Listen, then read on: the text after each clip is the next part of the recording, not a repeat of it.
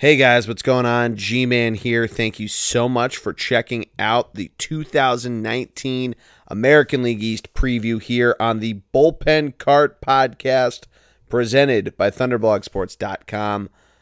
That is right. We are kicking off our 2019 MLB preview podcast with the American League East. It is myself and Greg Piatelli. We go through all 5 teams. We start with the Baltimore Orioles and go alphabetically through the Red Sox, the Yankees, the Rays, and finally the Blue Jays. And then we rank the teams. Greg and I make our picks and where we think each team's going to finish, along with how many wins we think they're going to finish with by the end of the full 162-game season. It's a ton of fun to record. We also did some Bleacher Creatures, a little bit of MLB news as well. Let us know what you think in the comments because we are going to be going through the rest of the division. So you got to make sure that you like, share, and subscribe to the podcast.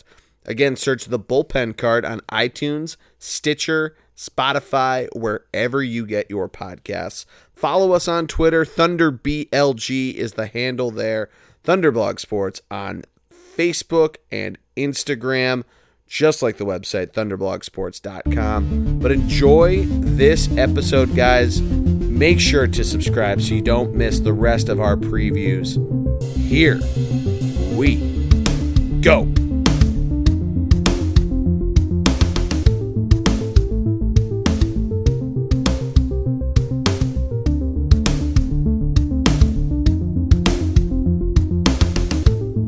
And we are live. Welcome to the start of our spring training previews here on the Bullpen Cart presented by ThunderblogSports.com. I could not be more excited to start our divisional previews.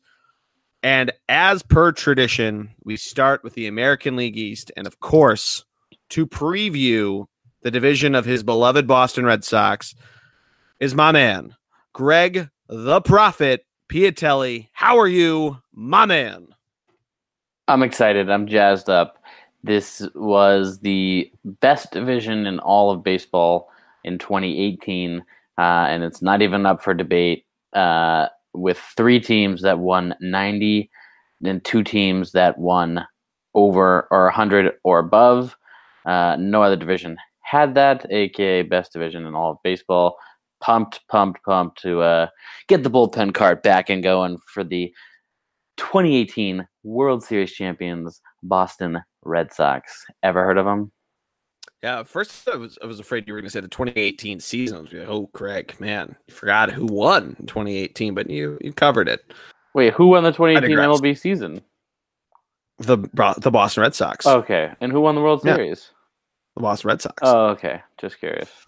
Yeah. One seed in life, you know. I mean, I was confused where you're trying to go with that. Anyway. All right. Well, we listened to the tape. You paused and almost sound like you said 2018 season. I stand on that corner.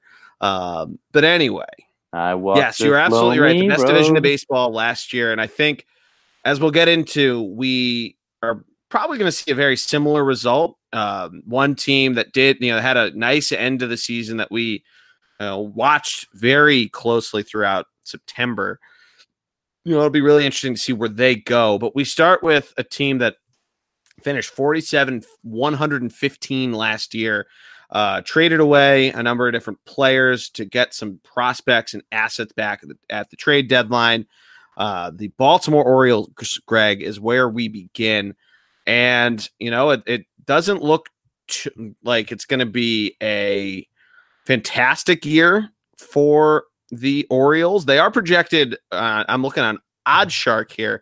Their over-under number is set at 60, and let's take a look at why. Obviously, they traded away Manny Machado at the deadline last year. They traded away Kevin Gausman in the offseason. A number of different guys that they let walk too, and Adam Jones walked. They picked up a few different guys, though. They picked up Jonathan Villar. They signed him to avoid arbitration. I'm sorry. They picked up Eric Young Jr. to a minor league contract, which I'm not sure if that'll make a huge difference. But Greg, what are your thoughts on this team? Not a ton of huge names coming into Baltimore, but Are we destined to see another really bleak season, or what are you thinking? So I'm going to need you to explain to me because I've never had a team that has openly gone through a rebuild and just openly done nothing in the offseason, which is what the Orioles did basically. Yeah, they went after some young pieces, but they didn't get them like that kid Mesa who signed with the Marlins, right? Yep. Mesa. So for me, the you're going to have to explain that to me because none of my teams have openly gone through. We're going to do nothing and just rebuild on our young guys. So I don't really know. Is your fan base? How do you draw people? And quite frankly, there are going to be a bunch of names that no one really will know. But you play enough, you play every day. Who knows? You could turn around and find some diamonds, find some gems, and hopefully Chris Davis. I mean, you can't possibly be worse than what he did last year, right? We're talking about a guy who hit 40 home runs one year, and last year he struck out, I would say 70% of the time. Yeah, Greg, we're talking about a guy who bars in Baltimore, if you remember this, I believe it was a Bleacher Creature, were giving out free shots for every hit this guy got because it got so bad for them. Yeah, I mean, it's tough when you look at this team and where they were at, even just kind of, I don't think they're ever really hanging around. And I mean, they're over under set at saying they're going to lose 100 games again. So I don't know if we look at them, if there's really an opportunity for them to really improve. They have that. They still have pitching staff, and I mean, this is a team that finished in dead last in terms of ERA, homers allowed, WHIP. I mean, it's pretty bleak there. But I mean, in terms of guys that they're bringing back, it's not really a large list of names and guys that are really, like you said, going to be putting asses in seats. You trade away Machado, you trade away Jonathan Schoop, and a number of these guys. I mentioned they re-signed Villar and to avoid arbitration. They re-signed Dylan Bundy. Love saying that name to also avoid arbitration. But I wouldn't be surprised though if that's a guy that they try to, if they try to ship, like they did with Gosman. I mean, really, they're not gonna have a ton to really dish out there. I mean, Bundy, I say all that, and he went 8-16 last year. I mean, he was doing okay. He had a really bad September. Greg, his record in his last 10 games was 1-6, and I mean, his ERA spiked up almost a full point. His WHIP spiked up almost a tenth of a point. And even the worst was his opponent's batting average went from 250 to 275. So, I mean, I don't know if that's something that we're at the point where it's just a bleak situation. You're playing the Red Sox twice in those last 10 games, the Yankees, who we can talk about them in a minute in the lineup they have. Rays watch 2018. He had to face in the midst of where he got absolutely shelled by them, and another loss that he actually didn't pick up, but the team did lose against the Astros. So, I mean, that's probably the biggest issue for them is that they do have to play in, the best division in baseball from last year with two teams that can absolutely rake, and a team in Tampa Bay that's crafty, who we'll talk about in a bit. And, what Toronto brings, you can't sleep on them too much in terms of Toronto versus Baltimore. But, I mean, seeing them, if they could get to, a certain number, so if they could get up to like 65 wins, that's, I mean, with this ragtag group of guys. So I'm gonna give you their projected starter. Okay. Projected starting lineup for Please. position players, including DH. Let me know who you give me a name you recognize from this, please. Yep. Just count them off your fingers. Don't do it at the end, right? I gotcha. Cedric Mullins, Jonathan Villar, Trey Mancini, Mark Trumbo, Chris Davis, Renato Nunez, DJ Stewart, Richie Martin, Chance Cisco. 4 of the 8 position players. 4 of 9, yeah.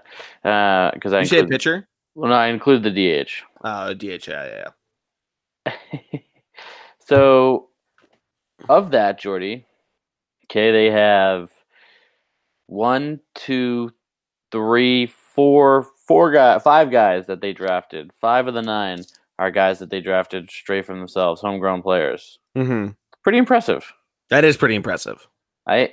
Mancini being one of those guys, but Trumbo they traded for, obviously Chris Davis they traded for, picked up Nunez off waivers. But the point is, 4 guys. If you recognize 4 names and you would call yourself a baseball guy, then let's go on a limb and say this team is not great. Now, No.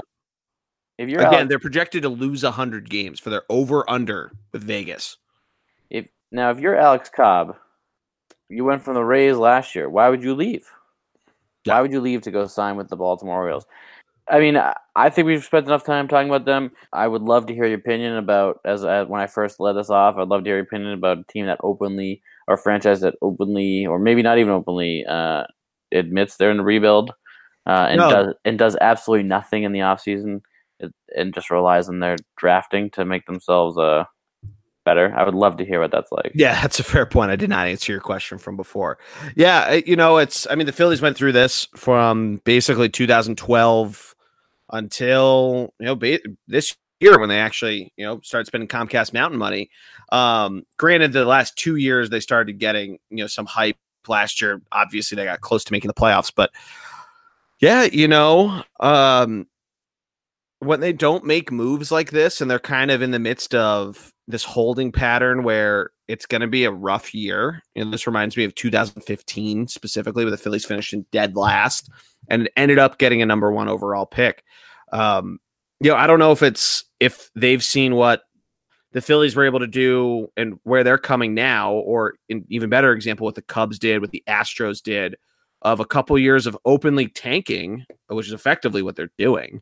And, just trying to accumulate first round picks and see, what sticks there of guys they can bring up in the minor leagues, homegrown guys like you're talking about, and, bring it up that way and hope, and I think a town like Baltimore, who love their Orioles, hope that by the time that you're good again, that it's still, everything's all honky dory. And, now that you're good, that it,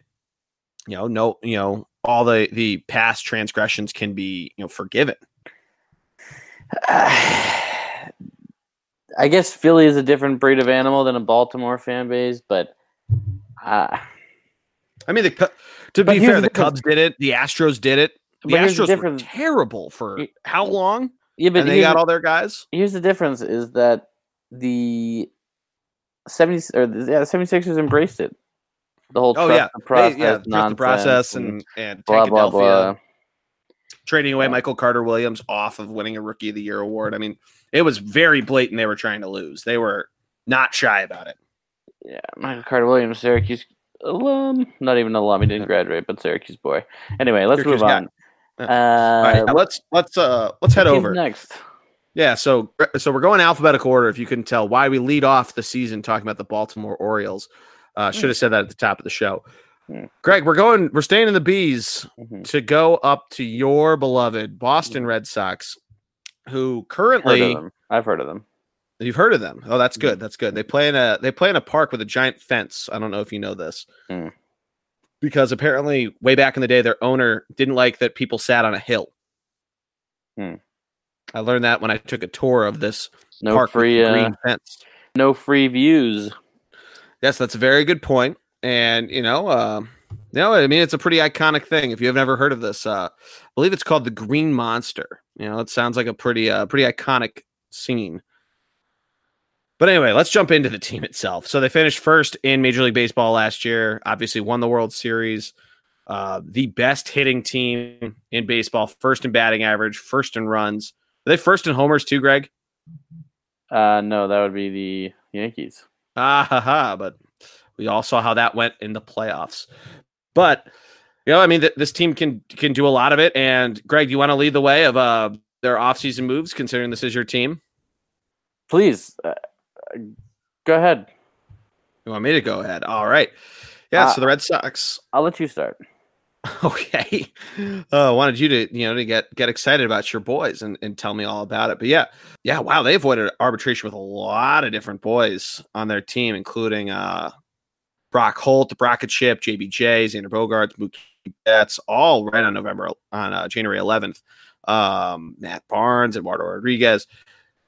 Yeah, so I mean, they're bringing back, the gang's getting back together. They're Greg, it seems like that they are really, embracing, this young core and, doing, if it ain't broke, don't fix it. Am I understanding this correctly? Yeah, I mean, outside of not getting a closer, not solidifying the Yeah, I mean, bullpen. yeah, that's a good point. Kimbrel is still out there, so they are potentially losing him. It's safe to assume they're not bringing him back. So they only want to give him like a 1 or 2 year deal, and Kimbrel is looking for like a 6 or 7 year deal, and no one's giving it to him. Let alone not only the Red Sox, but no one else is giving him that. So I'm not sure what Kimbrel's going to do. He's got to come off that multi-year. He's looking for a long-term deal, which no one's going to give him. So the Red Sox, as you said, didn't do outside of they brought back Pierce, who was going to leave. Obviously, like they brought back Nunez and whomever, whatever. They basically just brought back the team they won the World Series with the exception of Kimbrel. Yeah. So, like you said, not broke, don't fix it. But here's the thing, Jordy. Not only did they bring everyone back they won the World Series with, but they're getting back a guy who at one point in his career won the Major League MVP award. An AL MVP award. They give it to each league. Right, but he was the MVP of the entire league that year. I'm trying to think who won the NL MVP in 2008. And that, of course, is Dustin Pedroia. The Laser Show. Boom, Laser Show. Now, what will he be coming off his knee and foot and all this, whatever injury he had that kept him out? He played all of, 4 or 5 games last year. What will he be? But the point is that in a position that they let Kinsler go in order to on a San Diego team, which now looks. Well, Pujols won it in 2008 in the National League. Fun fact. Yeah, and Pedroia is way better. But they let Kinsler go, who's now a San Diego, who San Diego looks like, pretty good now they got Machado. But they knew between Pedroia, Nunez, Brock Holt, and even Sway Lu Lin, they would be able to patch together a second base group until Dustin's full-time. Dustin Pedroia's full-time. The only thing that is interesting to watch for the Red Sox team will be the catcher, because they have Christian Vasquez, Sandy Leon, who are the two guys who are there normally. But then they have this guy, Blake Swihart. Not many people know of him, but he's the best hitting catcher of the three. And he wants to play. If he would go anywhere else, he would be instant starter for them. He would be unreal for anyone who he's with. But the Red Sox keep holding on to him because he's him and Vasquez are young, and Swihart's really good at hitting the ball. He's a good hitter. He played in 3 games in the postseason. Holy shit! I thought he got a lot more play in the postseason last year. I'm looking up his stats now. Yeah, exactly. And so, but he also he learned the outfield just so he could make his way onto the team somehow. I was about to ask. He can play other positions too, right? Wasn't he a third baseman by trade, and he learned how to play catcher? But now he plays outfield as a backup catcher as well. Yeah. So the point is that I'm not sure what they're going to do, but see, here's the thing with the catchers, right? Christian Vasquez, he's your starter, your quote number one, because he catches pitchers really well, and he's the middle for the pitchers and catching the pitchers, and he's the middle for the hitting, right, of the three. Sandy Leon is the worst hitter, but he's best at catching pitchers. And Blake Swihart is probably the best hitter, but the worst of catching pitchers. Not to say that he's bad at catching pitchers, but the pitchers love throwing to Sandy Leon, even though Sandy Leon hits like just over 200 every year. But I mean, some guys, some catchers are their guys. It doesn't really matter. You want them to be the leader on the field. Exactly. Sandy Leon's got Chris Sale and up his sleeve, whatever. So the Red Sox, Price sale price, Porcello, Eovaldi, Rodriguez, and then you get Stephen Wright as a fill in for your 5th/6th guy. Yeah, That's an unreal starting pitching lineup. absolutely. Yeah, and their bullpen without a closer. Tyler Thornburg, he's healthy this year.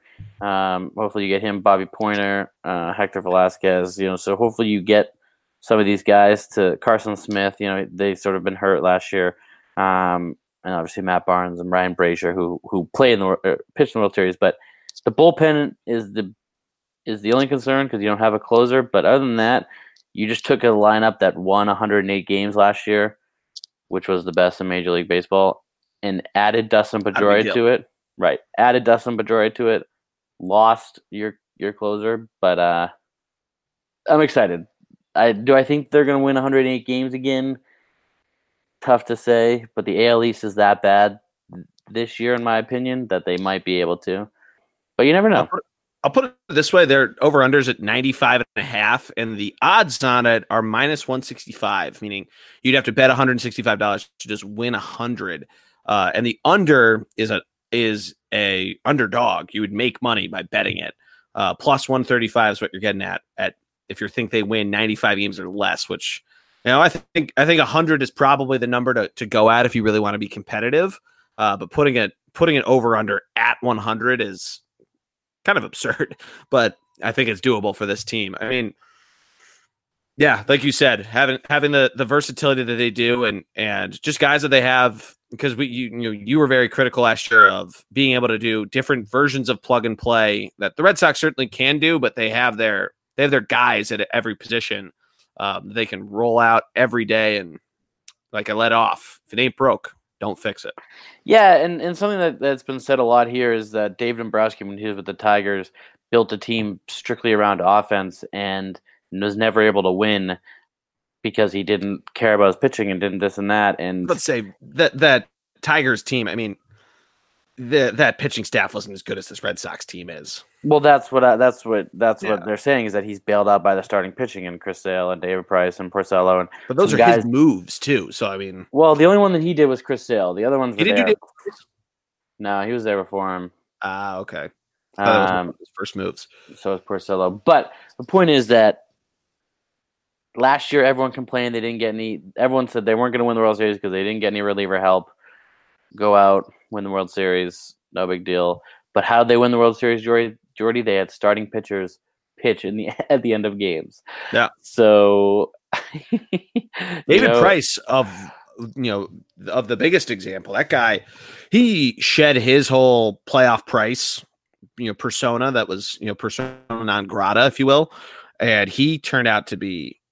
He was a solid addition in that postseason. And Chris Sale, you could argue he had terrible numbers in the postseason as well. And I mean, but again, they had Nathan Eovaldi pitch 9 or 7 innings in a extra inning game, right? They had Chris Sale close out Game 5 rather than bring in your closer. So the point is that Dombrowski, which hurts the starting pitchers in the long run, So I think it's going to be a little slower start for the Red Sox than what they had last year. Okay. Just because they played so much later, their pitchers pitched so much later, which means you're going to need more time to ramp up. Now, this is a whole separate question we can get into later, but what would prevent a team like the Red Sox, who have 6 starting pitchers, to pitch 6 for the first month and get guys a little more rest? And because the big thing was Chris Sale faded last year, right? Chris Sale didn't do that well in August and September, and they shut him down with his injury or whatever. His belly button. 17 too, wasn't that just kind of becoming his thing? Yeah, exactly. That was a big thing in 17. But Chris Sale had his belly button ring infection that shut him down, right? Remember that was the old joke? Oh yeah, you're right. I forgot about that whole thing. So I mean, I would consider it personally if I was Cora, but again, I haven't won any World Series, so who am I? Let's move on to the next team because I could talk about the Red Sox for hours. Yeah, and I have a feeling you might not want to talk about this team, you might. I would love to talk about this next team. You want to talk about this team? We move over. Of course, we're moving alphabetically. We go to the New York Yankees, the Bronx Bombers, as Greg might call them, the Evil Empire. the favorite of my late great father, the New York Yankees, who had they might not have been able to get some of the biggest names off of the trade, from the not the trade deadline, the free agent market, but they did pick up some good acquisitions. I think they got DJ LeMahieu as their second baseman out of free agency.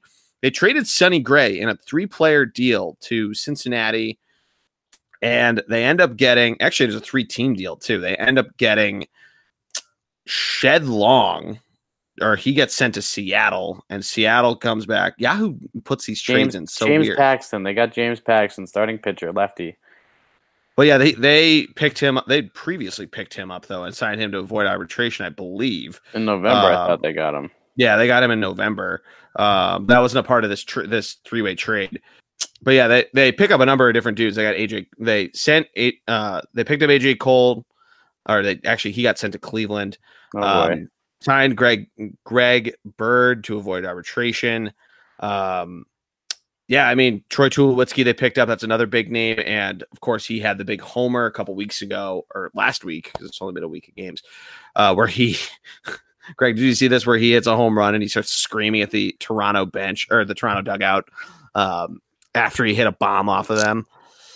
If I'm Troy Tulowitzki, I would be pumped I'm not in Toronto right now. Yeah, it's a good point. But, yeah, I mean, it's been a busy offseason for them. Then the big news that they had last week, they signed Aaron Hicks to a 7-year extension. The week before that, signed Luis Severino to a 4-year contract. And Severino missed his start today due to shoulder pain, I've read. Greg, I mean, what have your thoughts been on the Yankees and what they've been doing this offseason? Because it's been interesting. They were trying to be players in both Harper and Machado, didn't get it, but they made some interesting moves. And I think it'll be fun to watch them, I think. Well, everyone's talking about how this is the quote-unquote best bullpen ever assembled, and that's what people are saying on paper, blah, blah, blah. But lest we forget, Aroldis Chapman struggled at the end of last year. Struggled. Zach Britton, since his injury, has been a shell of himself. Okay, Dellin Betances, yeah, good, 6'7". His body will break down soon enough. That's a good point. I forgot Adam Ottavino that they picked up from Colorado. He's good. I'll give the Yankees credit there. But CC got suspended for what? I guess how many games is he missing? Do we know that? I'm gonna look at this. He also signed. Did you see he signed with ESPN today to do various spots while he's playing this year? That's absurd. That's fucking ESPN. But my point is that as good as the Red Sox starting pitching is, the Yankees is that bad. And just like as good as the Yankees bullpen is, the Red Sox is that bad. Well, that's why the Severino injury is actually a little bit concerning, is because he's your tried and true guy. I mean, he's been pretty solid. Paxton's, I'm going to pull up his numbers now, but he's been in Seattle for a while. Tanaka, I mean, is he healthy? Do we know what he's been doing? CC, he's on his last year. He's retiring after this year. Maybe he gets one last push in him. J Happ, I think probably is he's going to go. I feel like we're forgetting to talk about him, and he had himself a pretty solid year last year. 17-6. You can't forget about that. And I think he's going to do pretty well. He almost had 200 strikeouts, which I didn't realize. I mean, I know he got shelled against the Red Sox, and that's sort of your lasting impression of him in 2018, Greg. But he won a number of different starts down the stretch. And the Yankee, he went 7-0 as a Yankee in the regular season, 7-1 if you count that postseason start. But I think he's going to be. Are you saying this because he was a Philly and you like him because he was a Philly? He hasn't been a Philly since 2010. I'm just saying, sounds like a lot of. What I'm saying though is that you can't forget about him. I mean, yes, I don't think comparatively to the Red Sox, the Yankees starting staff is not at that caliber. But I think, if Severino ends up missing some time, I think Happ is going to be the guy for a bit. Maybe Paxton. maybe Tanaka, but I think Happ is, he can get some stuff done. Paxton, I got his numbers up now, 11-6. He had over 200 strikeouts. So we'll see what he does now that he's coming east. He obviously had to face Oakland and Houston a number of times last year, and he pitched well against both of them, including on the road in September, which you got to give him all props there.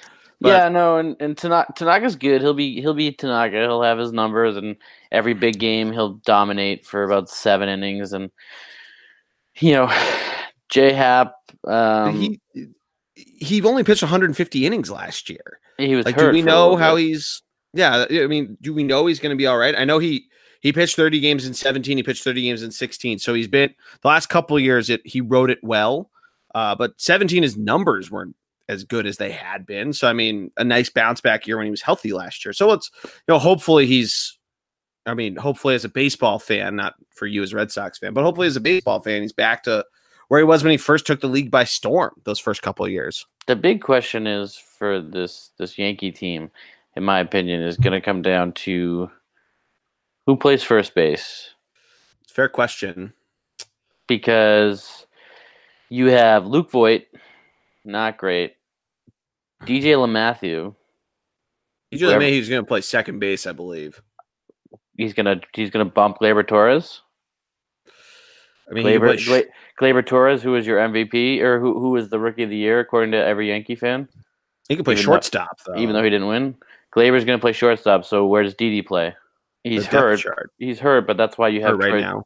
But that's why you have Troy Tulowitzki, and then you got Miguel Andujar at third. But Didi when he comes back. I mean, it's interesting how they could build it out, though. I mean, yeah, you're obviously not going to move any of them to DH and unseat Stanton. I mean, you could treat DJ LeMahieu as LeMahieu, whatever his name is, as a Brock Holt. Yeah, you're adding a T into his name.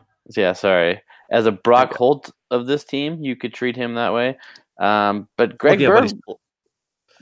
Looking up, has he paid first base at all? Yeah, I guess he's played a few games at first, but not in the last couple of years. He's been strictly a second baseman since 2015.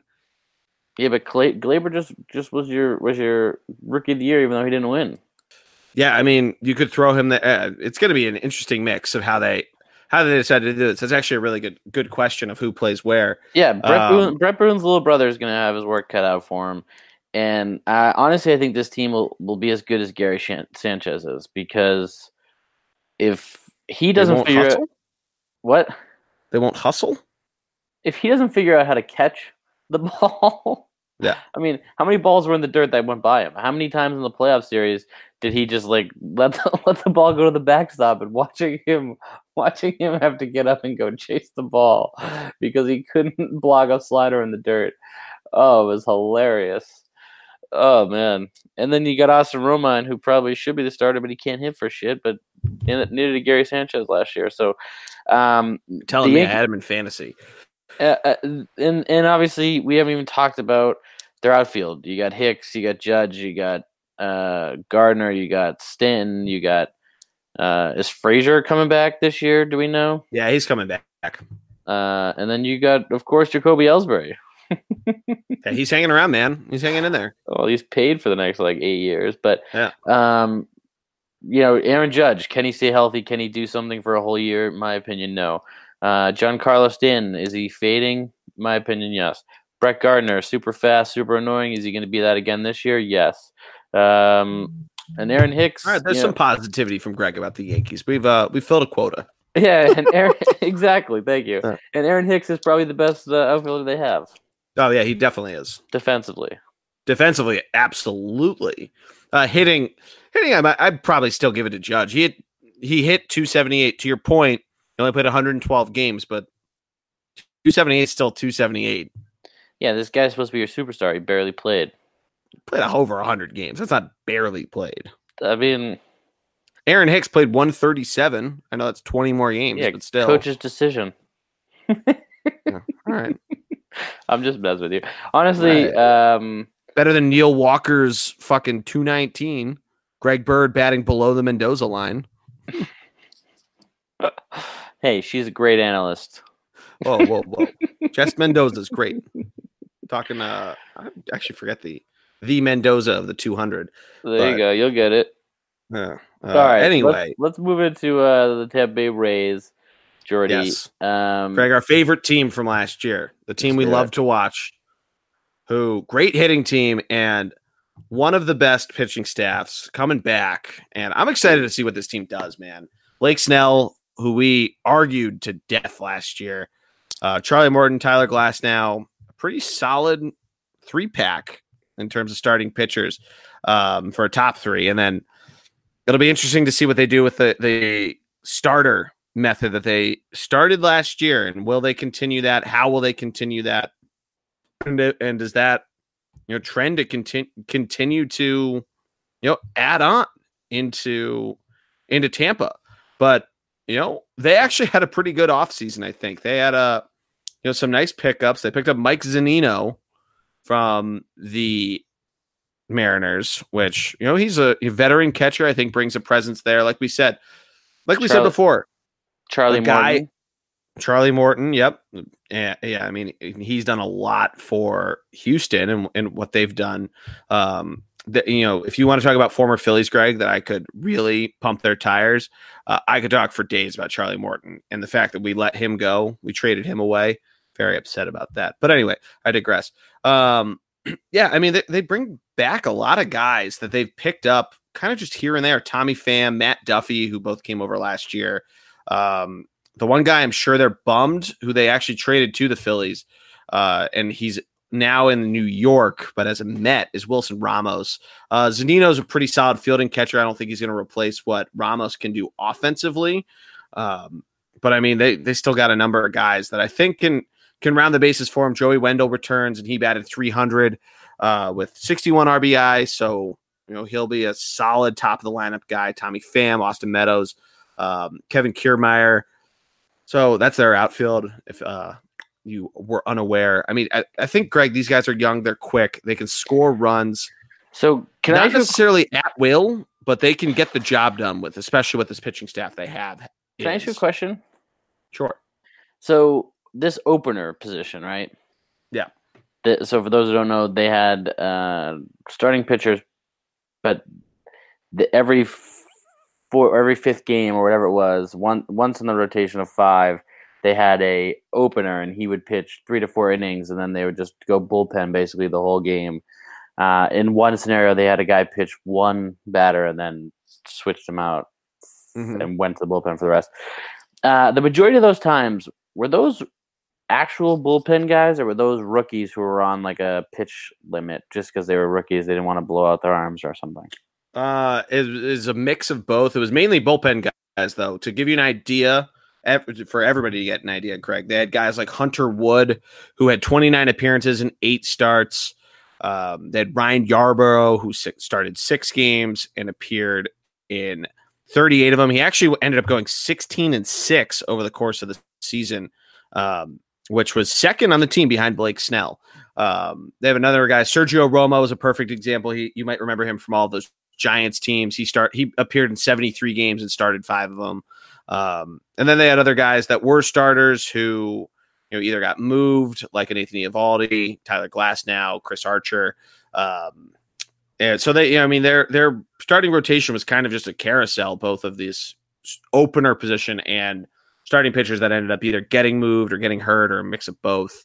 But yeah, to answer your question, it's kind of a mixed bag, really, of what they ended up doing, and they won 90 games out of this. I mean, really, kind of taking the cards you were dealt with and making a winner out of it. Which, granted, they didn't make the playoffs, but 90 wins is still 90 wins, and that's pretty damn impressive.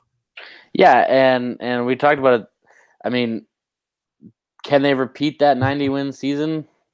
I'm not sure that's what they're going for. And if they had kept some of their starting pitchers at the deadline, maybe they make the playoffs instead of. That's what's so weird about what Tampa did. That they'd won 90 games, but they were effectively sellers. Right, and they missed the playoffs. I mean, by 7 games because the Yankees won 100 and Athletics won 97. Yep. So they essentially missed because of that. But you're right. They were sellers at the deadline, and they still won 90 games. So these offseason moves, well, good. the things that I've been hearing is that instead of last year they did 4 starting pitchers and then 1 of this opener. Yep. There's talk out there that they're going to go 3 starting pitchers and 2 of every 5 days are going to be this opener bullpen system. Now, does that not wear a team out? Yeah, that's a really good point, because the idea is, for those that aren't aware of what the strategy is that the idea is that you could bring in a veteran guy like Romo, and have him pitch against the top of the order, where the statistics show there's such a higher percentage of runs that are scored the first time a lineup goes through the order, and then there's such a lower percentage of runs by the time the lineup goes through a third time, in the 6th, 7th innings, depending on where it is. The American League happens quicker because of the DH, so on and so forth. So the idea is you bring in a veteran guy like Sergio Romo or any opener to face maybe the first 5 or 6 batters.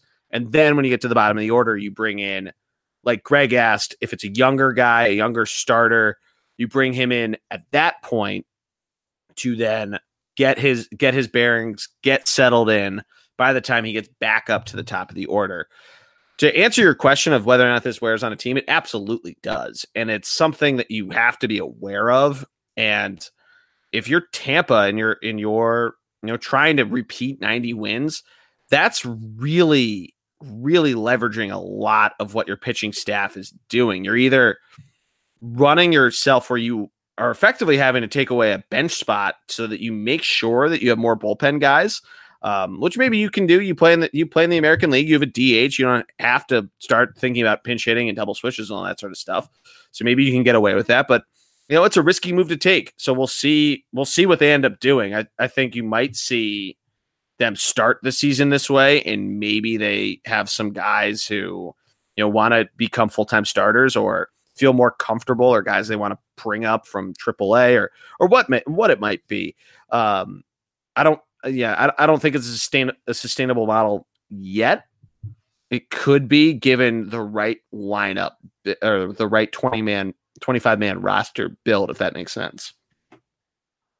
Yeah. I don't think this lineup is built that way, though. And it's, nor do I think it has the firepower to try to match the leverage that they're putting on this team, on the pitching staff. It's tough because, you have Pham. Yeah, Tommy Pham. Yeah. Tommy Pham. And I'll put it this way: they have to play as a National League team. They were 16th in Major League Baseball in runs, 27th in homers, but they were 3rd in batting average. They manufacture runs there, and then I guess what sorry, go ahead. No. I was just going to say, then their pitching staff it was firing on all cylinders last year. You had Blake Snell, who had an incredible season. You had a number of other dudes who this pitching staff by committee did a really good job. But I don't know, at some point you can talk about how the Yankees led the American League in homers, and how that worked for them with not having the greatest batting average when the bats go cold. But the reverse isn't necessarily the answer either. You need balance, and you need something like that. And it's just not. It doesn't seem like it'll be sustainable. I don't know. I interrupted you. What were your thoughts? No, I interrupted you. That was my fault. It was the same thing we started out with the Baltimore Orioles, when going down their projected starting lineup and how many names would you recognize. If I do that same exact thing, because I put you on the spot for the last one, and I'm going to put myself on the spot for this one, I recognize 1, maybe 2 names, and I watched this team last year play the Red Sox 18 times. So, yeah, so for me, it's I'm just talking about their offense here. But for me, it's almost like you had 90 wins and you almost did nothing to improve yourself. Yeah. Because like you said, you got rid of Archer, you got rid of Eovaldi, you got rid of all these guys, and the Rays are a team that always stockpiles picks. The Rays are a team that always turn around and has the number 1 pick, and at what point does that end? Like, at what point are you gonna make a run? They made a run 1 year with Tulowitzki, or 2 years, but are they just is that going to be their MO? They're going to make one run, and then everyone's going to become a free agent, and then they're going to blow it up again, and then make another run after 7 years, and then everyone's going to become a free agent, blow it up, and then make another run after 7 years. Is that just going to be their thing for the rest of the time? Like when do they sustain? I guess they can't because they don't have the money to pay people like the Yankees and Red Sox. But at what point are they going to sustain and keep some of these guys? Yeah, it's a fair point because, as you mentioned, they've done this how many times now in 20 years? This is their 22nd year in Major League Baseball. And they've now, since coming onto the scene as the Rays in 2008 with Longoria, Price, that whole team that went to the World Series, they've done this effectively twice. You can debate more if you want to on how many times they've really hit the reset button and everything.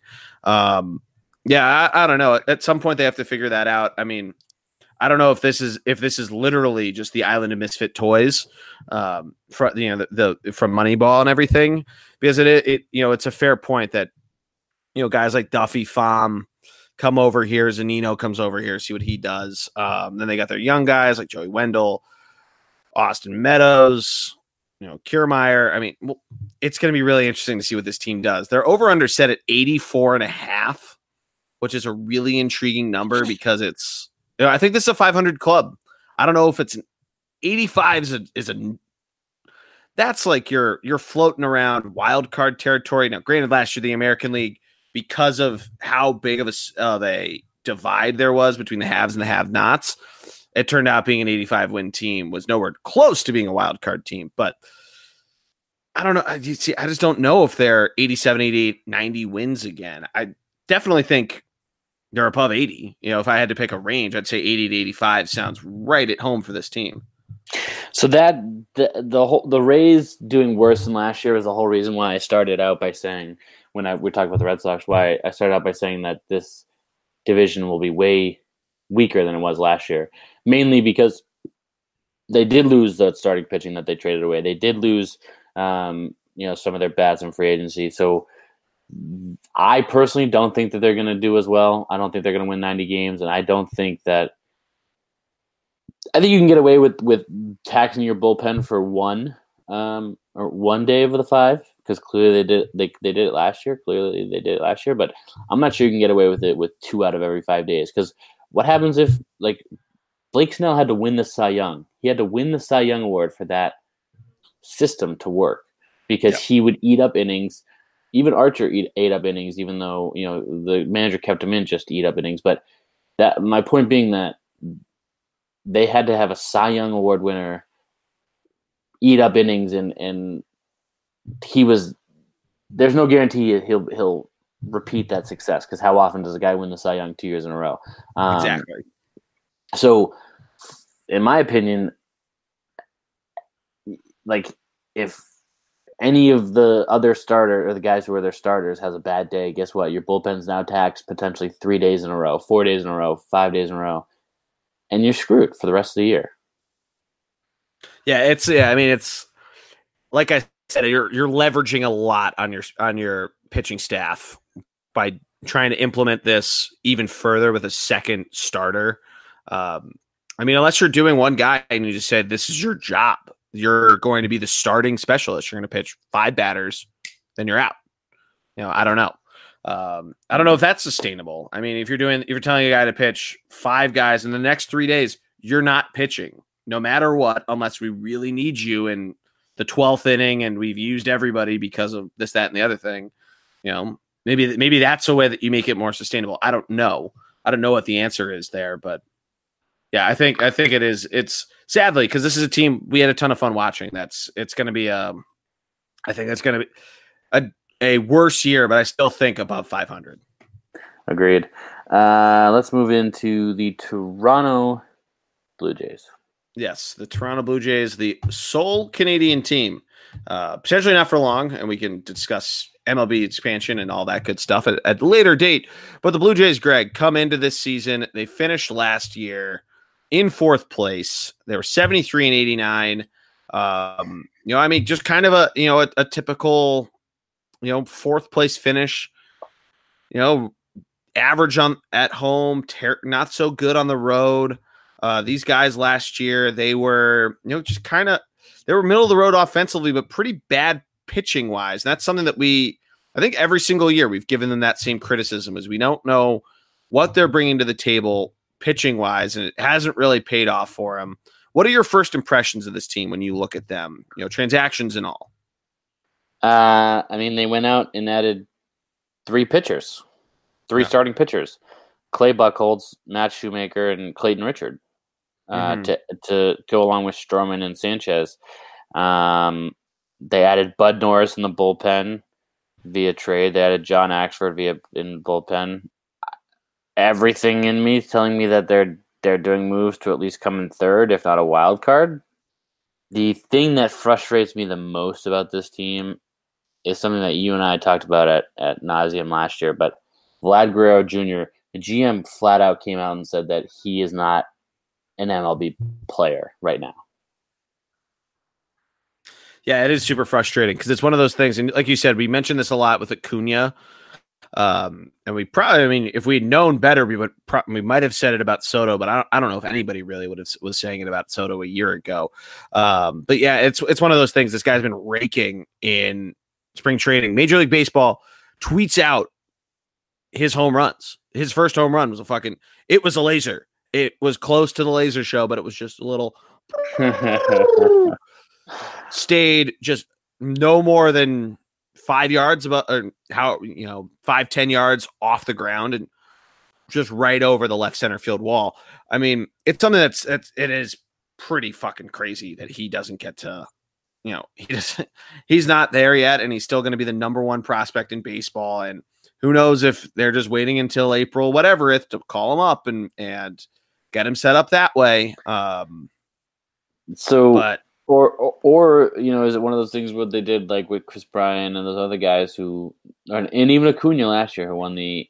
That's what I mean. You wait until April. I think it's 15th, 16th to call him up, so it doesn't count as it counts as your rookie year, but it doesn't count when you come back for free agency and all that stuff.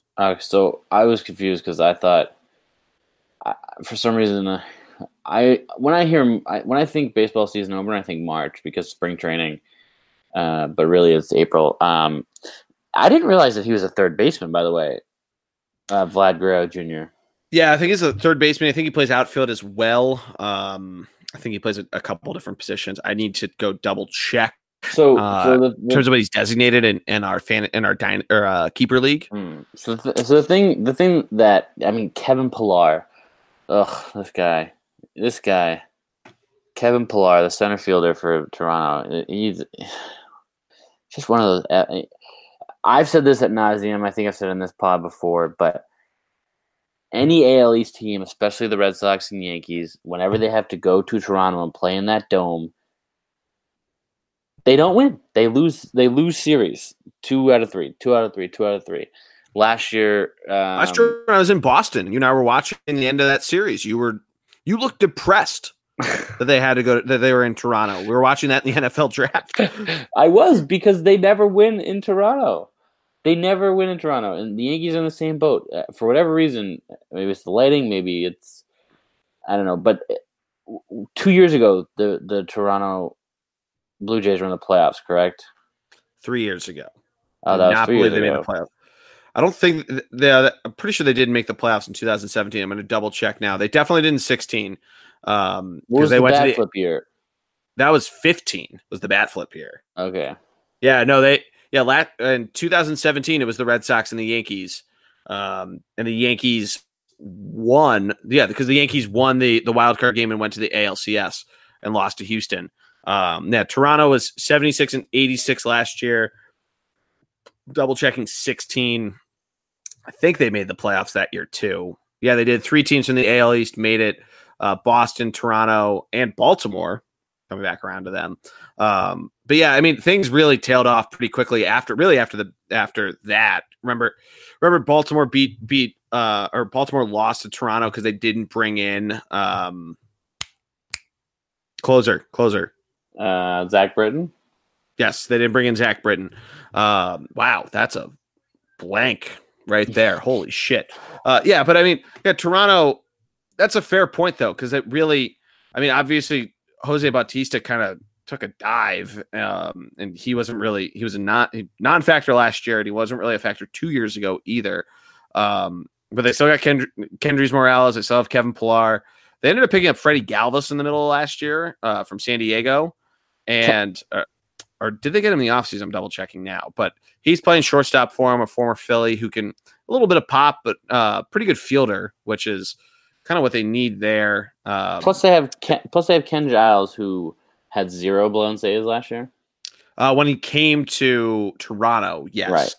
Right. If you remember, he was with Houston. He ended up getting into a couple shouting matches with their manager, got sent down to the minors, picked up off waivers by Toronto. And yeah, when he got brought up, he ended up being this incredible player for Toronto and really ended up kind of being a catalyst that I think held them for a while, if I'm remembering correctly. I don't think they were having that good of a year before they got him, and I think he ended up helping them out a ton. I'm trying to look up his numbers here.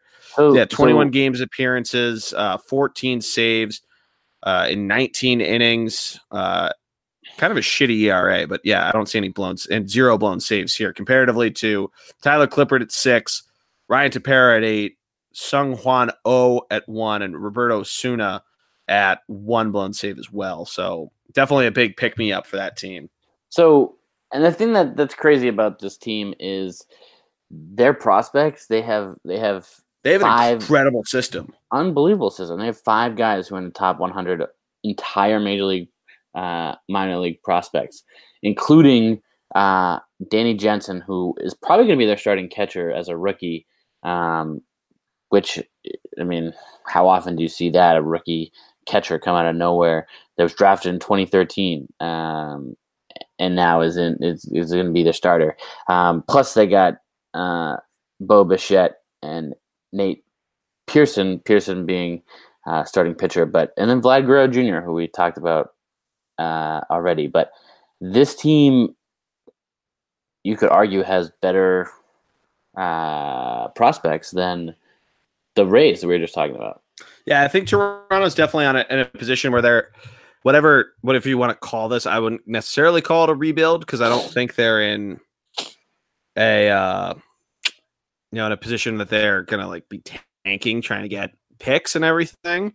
I don't know. It'll be really interesting to see where they're sitting in July. I don't think it'll be tough, I think it will be tough for them to match the clip the Red Sox and the Yankees will be running. The Red Sox probably a couple paces ahead of the Yankees at that point.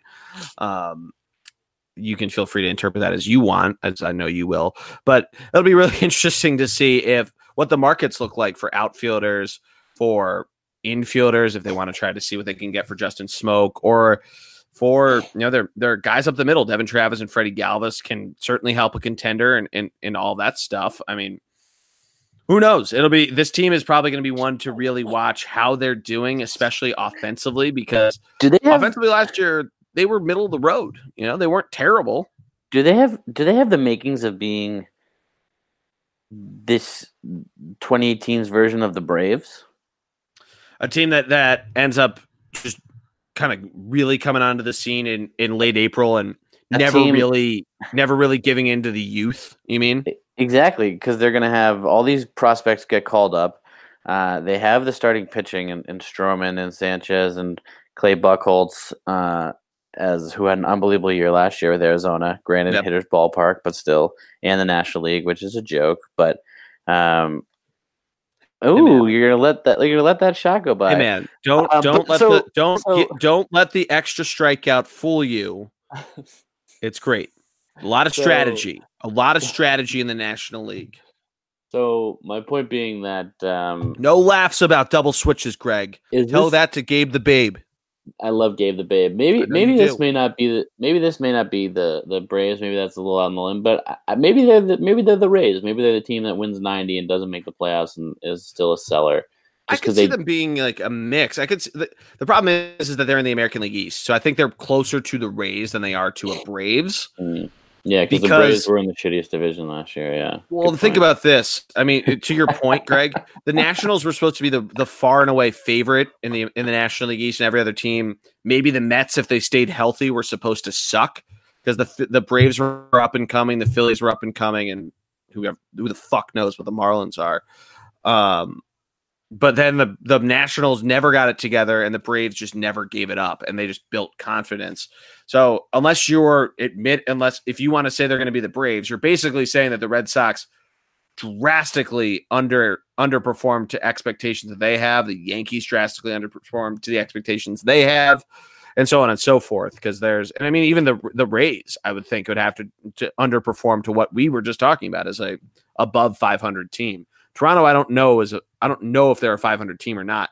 I think that's their upside with what they have offensively and the guys they brought in for pitching. But we talk about this a lot when we are over at Blue Line Icing, or when you and I talk about basketball offline or anything like that. There's so many teams that you have to hopscotch to get there, and the fact that you're playing in a division that includes teams that won 100 games and could do that again, and both might do that again.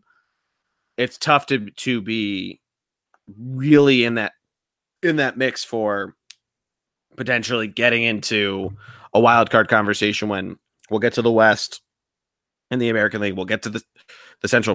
The Central might be hanging around, but we can talk about that another day. We discussed our thoughts on it, but Jordy, let's get into predictions. We'll start at the bottom, head to the top. Who do you have coming in fifth? Baltimore in fifth. Okay, how many wins? Last year they had 47. I'm going to be Mr. Positive here and say they get to 63 and don't lose 100 games. The Marlins could get to 63 last year, where they were just trading away anyone and everyone that had a pulse. I think this Baltimore team can potentially do that. Nice. 47 is pretty low.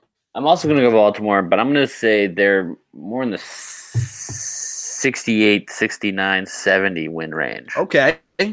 All right.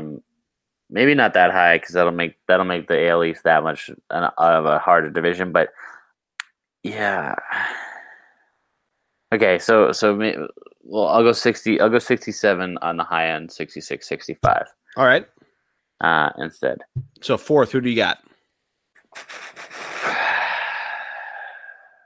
Coming into it the night, I would have said Tampa or Toronto, but after our preview, I'm going to go Tampa Bay comes in fourth.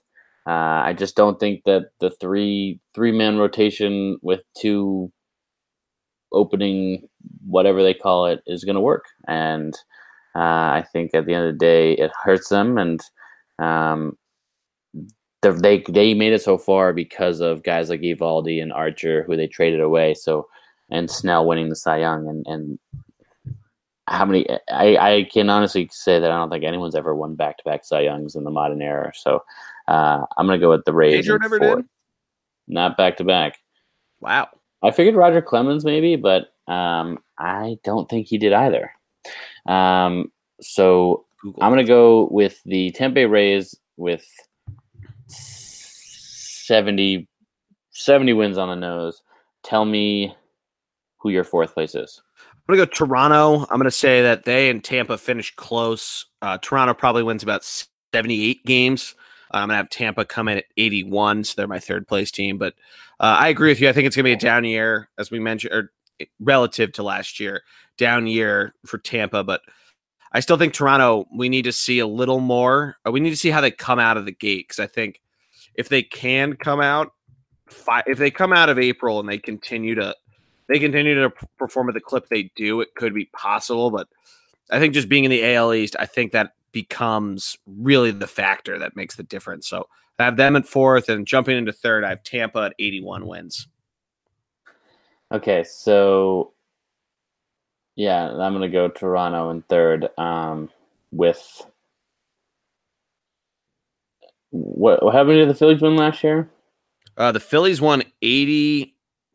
The Phillies won 80 on the dot. Yep. Okay, then I'm going to go 81, just like you said. Okay. And Greg, to answer your question about back-to-back Cy Youngs, Pedro did win back-to-back, 1999 and 2000. Nice. No one in the American League has done it since then, but in the National League, it's happened a couple times since the year 2000, including a streak that started in 1999 of 4 straight by Randy Johnson. Tim Lincecum won back-to-back in Scherzer. 08 and 09. Clayton Kershaw did in 13 and 14. He won 3 of 4, 11, 13, and 14. And then Scherzer most recently in 16 and 17. And Roger Clemens, it looks like, did do it back-to-back as a member of the Blue Jays. And as a member of the Red Sox. He did it twice. He did it in 86, 87. He won another one as a Red Sox in 91, and then 2 in 97 and 98 as a member of the Blue Jays. Yeah, I thought he did it with the Red Sox. But Pedro... He did do it with the Red Sox. Pedro won the first one. 99, yeah, the Pedro year. Yeah. Yeah, he was good. If you've never looked up I know you have, Greg, but if you've never looked up Pedro in the 99 All-Star game, look that up. It is possibly the most impressive feat. You will. Say what you will about the MLB All-Star game, but it's incredible. So the thing that gets me is he's one of the best pitchers of all time. Oh, easily. And he did it during the steroid era, and you could 100%, just looking at his body, you could tell he never once did steroids, and he still was that dominant back-to-back. He won 4 Cy Youngs, like unreal, one of the best players of all time, pitchers of all time during the steroid era. At the numbers, 99, he won 23 games, a 2.07 ERA, over 300 strikeouts. The next year, he went 18 and 6. He lost 2 more games and won 5 less, with an ERA of 1.74 and 30 less strikeouts. I mean, just absolute fucking dominance, man. And then, as you mentioned, he did it a couple more times over in the NL as a member of the Mets, I believe. He won one. I'm trying to double check if that is indeed correct. I don't see him here. I thought he did.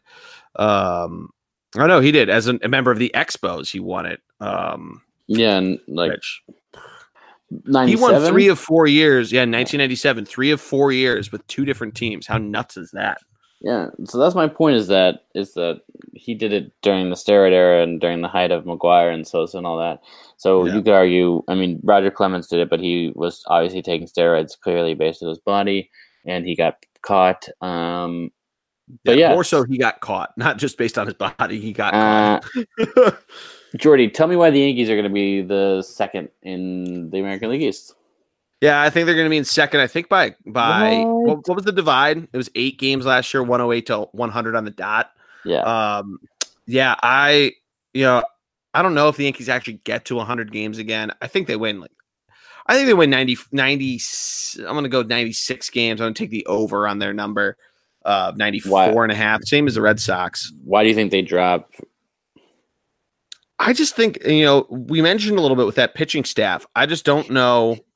Obviously, I think they can make some deals. There's still a number of guys still out there. So if they end up getting a guy like Keuchel, I think that makes a huge difference, especially with whatever's happening to Luis Severino, who they said now is not going to be ready for opening day. Okay, yeah, so we have that. We have officially confirmed that. So if this causes them to go out and get Keuchel, and then whenever Severino comes back, I mean, I think the over then becomes fairly certain. The reason why for the down is I think, I just think the American League got a little bit better this year.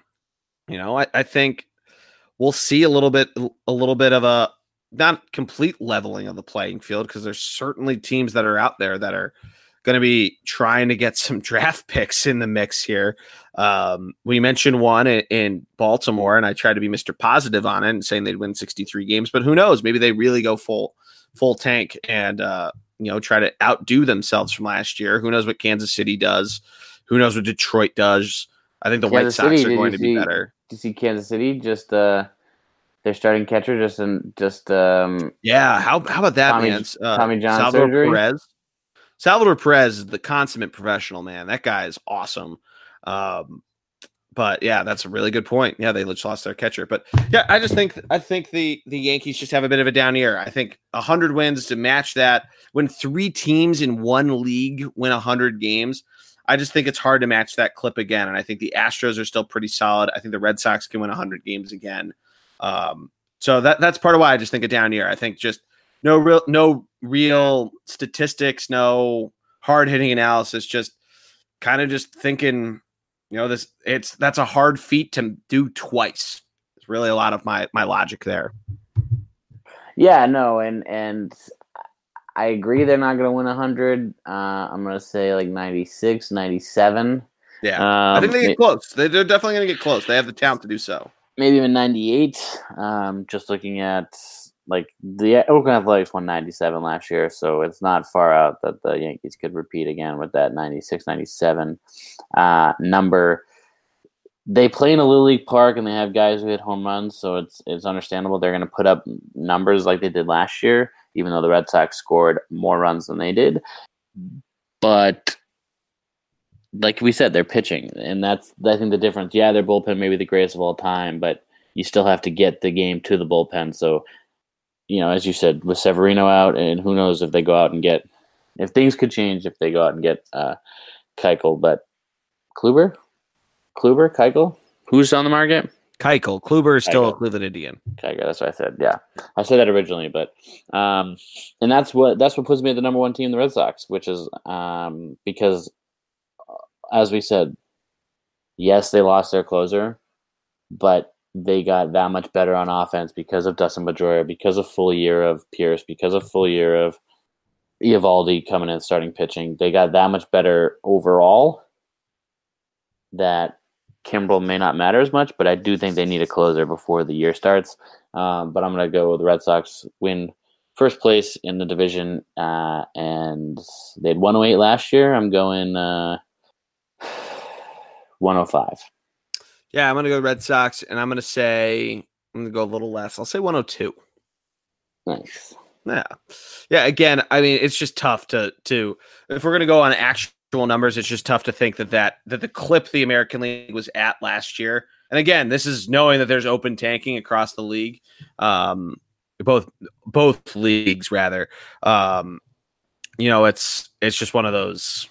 It's tough to get to. No real rhyme or reason there. But Greg, before we wrap this thing up, I know we'll get into the official Stadium Snacks, Bleacher Creatures. We mentioned a couple, but are there any stories you wanted to point out? Because I know I mentioned a few before.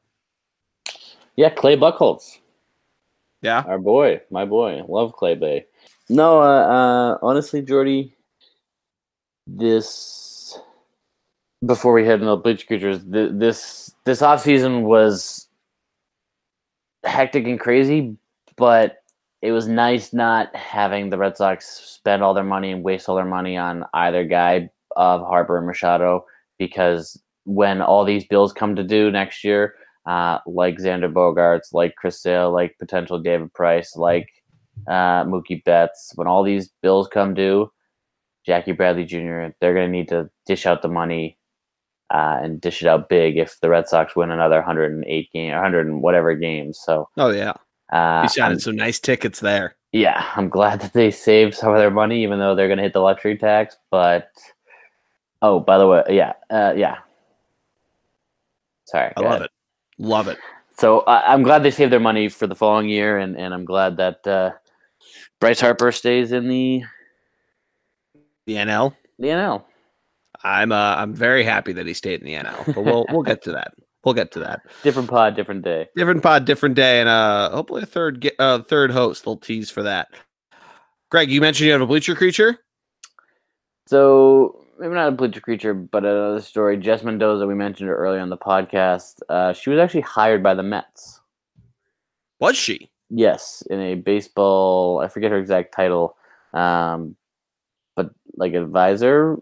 A baseball advisor role. Mm-hmm. Now, I'm not sure if that means that she's done with ESPN, but I just thought it was interesting that, we have a lot of guys.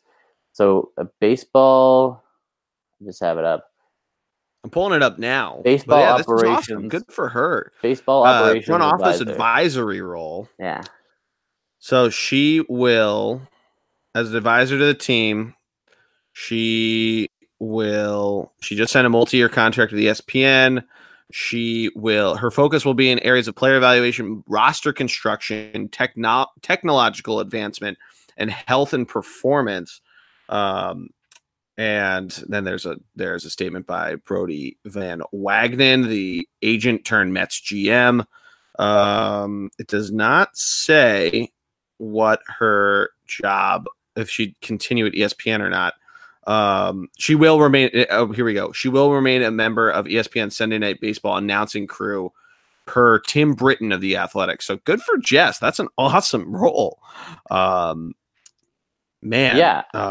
So that just came. We to the didn't wire. win. We lost in softball.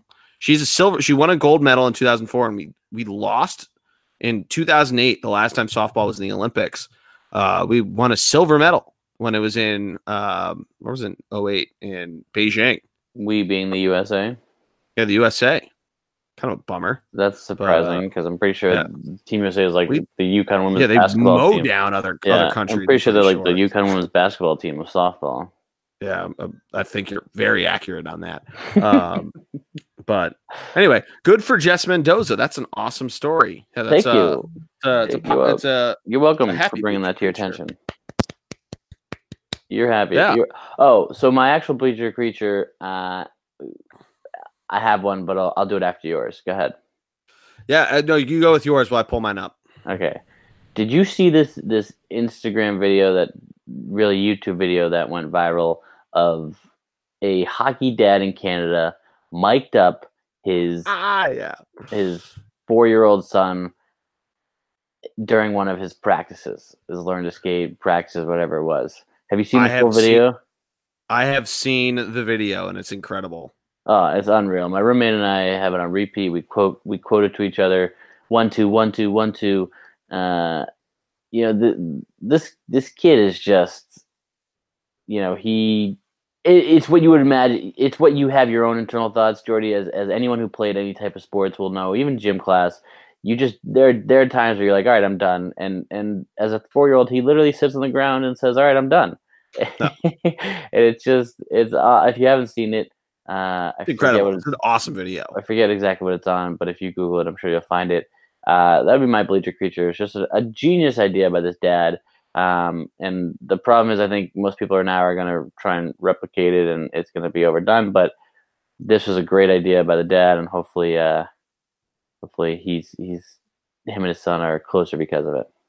Yeah, I mentioned when we talked about this on our hockey podcast, the Blue Line Icing. It just reminds me of it's what you see a ton of kids on ski mountains with GoPros, and like they think they're doing this for the gram and everything, but like this is the reason why kids play. You see like mic'd up and all that sort of stuff, and I mean this is the kind of stuff. This is why it's important. This is why we play. It's a kid being a kid and him having an awesome time, and there's nothing better than that. And yeah, it's pure. He's not acting. Joy. Yeah, he's not acting. He's literally, those are his thoughts. He's like, all right, I'm tired. I'm going to lay down. Yeah. And, oh, Dad, can we go to McDonald's after this? All I want is McDonald's. Literally, it's what we've all thought. Just we were older and we were like, all right, we can't actually sit down. We can't actually lay on the ground. And at one point, the kid starts crawling and he goes, oh, this will work. And then he starts doing the drill crawling the whole time until a coach comes and picks him up. And it's just, it's hilarious. It's hilarious because how many times have we thought the same thing? Oh, I'll just crawl and see what happens. So, that's my bleacher creature, Jordy. What do you got? Yeah, so mine it's from a couple weeks ago. The tweet's from almost a month ago, but it was an article I read that's on USA Today, and it's just talking about trying to rename spring training. So just kind of a grouchy bleacher creature. But the tweet that inspired it was the Indians at the end of January took a picture of Progressive Field, their home stadium, covered in snow, and says, if we get, and it just shows weather info and everything and that how cold it is because of the lake effect. Says if we get 1 million retweets, we'll lick the foul pole. In reference to the great Christmas movie, A Christmas Story. So I just had to mention that. And this article talks about just trying to be like, oh, they're playing games in February and spring doesn't start until the end of March and the regular season starts a week after it's officially spring and blah, blah, blah, blah, blah. I mean, it's a little bit complaining. I know you're in the same boat that I am, where we have a ton of, we have really shitty weather and it's been kind of all over the place. I don't know if sure the wind's been worse for you guys because you're more right on the ocean than us comparatively between two rivers. But I don't know. It was a funny tweet that got kind of taken as a launching point for this guy, basically to complain about winter weather and the fact that especially here in the Northeast, it doesn't really become spring until April because March is just a shitty month weather-wise. Yeah, and it sounds like whoever wrote this is just writing something to write something, because it feels like that reading it. That's a joke, man. That's a joke. Whatever that was a joke. I mean, there can't be a real comment by whoever wrote that. Like, don't call it spring training because it's actually in the fall. Well, no, like, or actually in the winter. Yeah, the funniest, Greg, is the guy he pulls tweets from random dates to use at the end of it. One of them's from June 13th, 2018. A couple that are from February of 2019. One from March of 2016, and then the oldest tweet was on February 28th, 2011. That's from some guy that says the Royals lost 12-11. Why is it called spring training if they play in February? Sweet brag that the Royals lost, bro. But, that fucking happens. Pitchers and catchers show up in the middle of February for the exact reason why this dude's writing the article, because it's cold here. They go to fucking Florida and Arizona so they can, get warm and be ready to go. So they're not fucking throwing their arms off in April weather in Boston, Philadelphia, Chicago, wherever the hell you're playing. Exactly. And when I was younger, Jordy, this may be stupid, but I thought, because the Red Sox went to Florida, I thought every single team went to Florida. I had no idea that Arizona was a thing until probably, I would say, middle school or high school, or later than I care to admit. You thought they only went to Florida? Yeah, because all I knew was the Red Sox went to Florida. So and then, like, I was also living in New York at the time, so the Yankees were down there, the Mets were down there. So I was like, the Yankees, Mets, Red Sox are all down there. Every team in the Major League must be down there. I think I knew of Arizona because of Major League, the movie. I didn't even put that together. Yeah, with the cactuses and everything. Yeah. Yeah, I didn't even put that together. Yeah. But you're more of a technical guy than I am, so you pay attention to stuff like that. The Phillies are down in Florida. Yeah, they're in Clearwater, so they're not far from where the Yankees are. They're on the West Coast, on the Gulf side. So, because Cleveland goes to Arizona, right? They do. The Cubs do. I'm pretty sure the White Sox do. All the West Coast teams go to Arizona. The Dodgers did not for a while. That was the origin of the original Beat Your Creature, Paul Piatelli's your cousins sprinting to defeat the children and getting a home run ball. That was in Dodger Town, but now they're in Arizona. So, but Cleveland doesn't seem far enough west to go to Arizona. Yeah, I think it's kind of a mixed bag of who decides to go where. I don't know if it's something to do with contracts of where their minor league teams are, because I know, like, I'm sure the Red Sox do the same thing. The Phillies play where their single A team plays. I'm pretty sure the Yankees do the same thing. I know when the Dodgers were there, they showed the Dodgers single A team's logo. Same with the Mets, the Port St. Lucie Mets. So I don't know if it's something like that. I know they all share stadiums in Arizona, so I don't know if it's where that is, but if they have like a AAA team that's on the West Coast or more in the middle of the country comparatively to Cleveland, maybe that's part of it, so that their minor league camp can be there and it's not that far of travel, so they don't have to pay as much. I don't know. I'm just kind of throwing ideas against the wall here. Yeah, I would assume it's just more of like Arizona's West Coast time, so let's go our West Coast teams, or Central time, let's go our West Coast plus Central teams to stay in that. Plus, it's probably easier for the fans to go down there than it is to go to Florida, which is why that might be it. I know with the Cubs that's where so many people retire from Chicago too. Right, and that's why I'm so surprised about. Yeah, that's exactly the point. Like, what Chicago people go to Arizona to retire, Northeast people go to Florida to retire, so it makes sense. But that's why I'm surprised about Cleveland, because I didn't know Cleveland people went to Arizona. But yeah, I guess maybe we can do some research for the AL Central podcast to get the people an answer. Yeah.